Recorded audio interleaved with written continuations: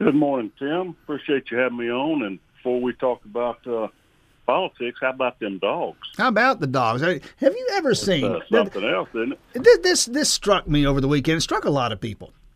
I've never seen a Bulldog Gator game get less attention, comparatively speaking. I mean, the Braves just sucked all the oxygen out of the room and still are. Yeah. Oh, by the way, they're playing a football game down there in Jacksonville. Yeah. No, you folks. If I sound hoarse, it's because I stayed up for that Braves game last night. Yeah, indeed. Same here. You folks to Atlanta on Wednesday. Before we talk about what happens this week, let's talk about what happened. I guess it was back over the course of the summer, including one of those committee hearings held in Athens. I think Athens Tech, July or August. You were involved in some of those. What happened? What'd you do? Well, we had essentially a listening tour around the state all summer long. We had 11 or 12 different locations throughout the state of Georgia to hear the interest of the citizens, what they wanted for their districts. And some were very specific and told neighborhoods or areas that they wanted to, change to a certain district. Others were more general, where they argued to please don't do gerrymandering, which is, trying to gain a partisan advantage from your new lines. And a lot of people asked not to split counties, to try to keep communities of interest intact. And we took all of that input and voted out a sort of principles of redistricting that our committee will be guided by. And they included those type of things, that we would certainly try to keep the districts compact and keep communities of interest intact where possible. There would be contiguous districts, none of these little long squiggly lines that, are obviously just trying to select certain, voting advantages. We don't want to pair incumbents where possible, so it's not a vindictive, petty thing where you're trying to knock out certain, sitting legislators right now, and agreed to follow those principles very similar to those we did in the past, and sort of waited for the census data to come back, which we unfortunately didn't get until late. Which is why we're doing this in November instead of July or August, where we might have done it in previous years. Used to get that data in late March or April, and so during the summer months we were going ahead and preparing maps, and had a session usually in August or maybe September. This year the census data was delayed so long that we couldn't start until we got the numbers, because everything in redistricting revolves around one man, one vote. You have to have equal sized districts as closely as possible. And you don't know how to do that till you know how many people in Georgia and where they live. So we had to wait for the data. And on these congressional maps, the plus and minus variation between districts is one person. And we will do them less than 1% on all the other districts. So it's amazing how precise you can get with that census data and the computers that we can use now to try to draw the lines. Senator Bill Counselor with us again. This special session on legislative and congressional redistricting starting day after tomorrow. You mentioned that in these committee hearings, people saying, we don't want gerrymandering. The challenge for you folks is that gerrymandering is pretty much an eye of the beholder thing, right? I mean, gerrymandering, that's what that other party does. My party doesn't do that. That other party does. And that's what people generally think, right? Absolutely. And it was kind of, we get a little defensive about it because they were very, especially in the Athens meeting, very almost adversarial comments from the crowd. People very much accusatory that there's going to be gerrymandering that's bipartisan lines or whatever. And I wanted to just stand up and say, no, wait a minute, everybody. For decade after decade, the Democratic Party had control of Georgia and drew the maps, and almost without fail there were legal challenges.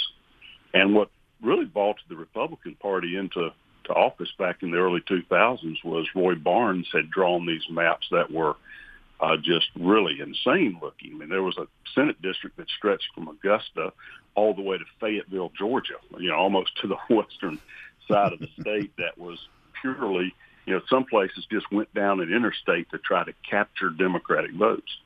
So when Republicans took over with Sonny Perdue as governor, and we drew the lines in 2011 after the last census, we honored these principles that we're following today.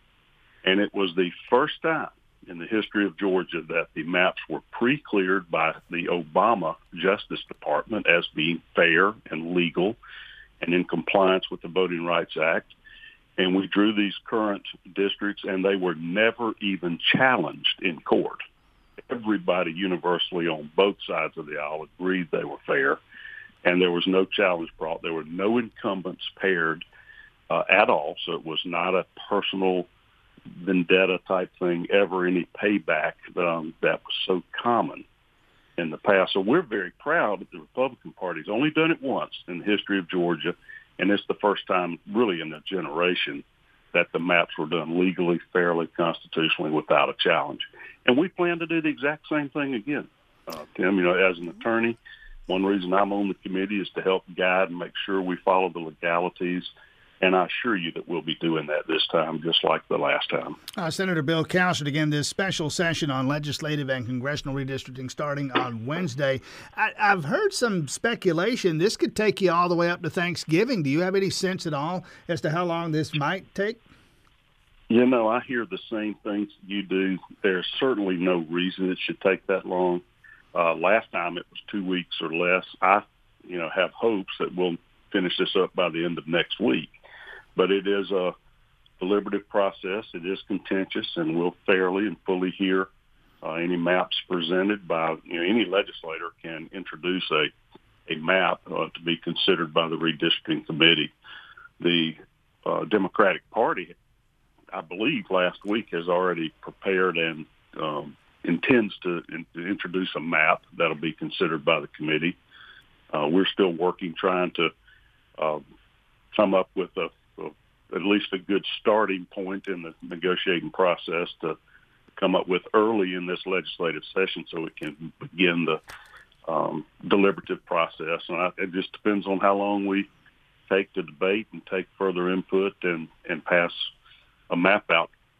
Just from the legislative process, it can be done in certainly less than 5 days to get through the committee process to the floor of the Senate and voted on. Let's go on this one, Senator Bill Cowsert. You mentioned the maps that have been floating around for weeks now. Here's what this district might look like, and that district might look like. Democrats maybe with their own map. I can draw up a map. Anybody can. How seriously should I take that stuff, if at all? What do you mean, that you can draw up a map? No, that anybody, the maps that we've seen that, for example, would put Andrew Clyde in a different district or draw him out altogether, that kind of stuff. I mean, without mentioning him specifically, just those kind of maps. I compare them to mock drafts that we see in sports sometimes, and I don't take those seriously. The things that have been published out there already, how credible, how viable are some of those things? Well, I can tell you that they are viable, but what you typically will do is we have a nonpartisan redistricting office that's adjunct to the legislature that is there to assist us in drawing these maps and complying with the law.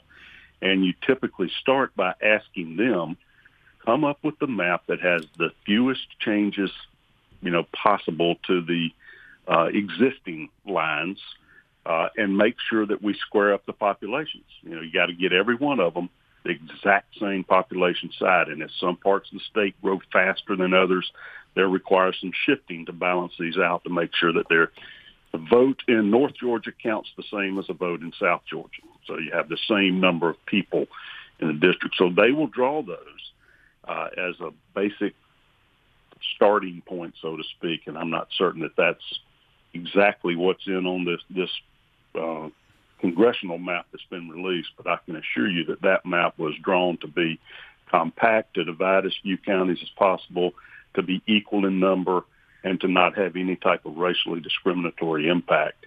And then that'll be where we get started. I don't know how much change there'll be. That map looks pretty good.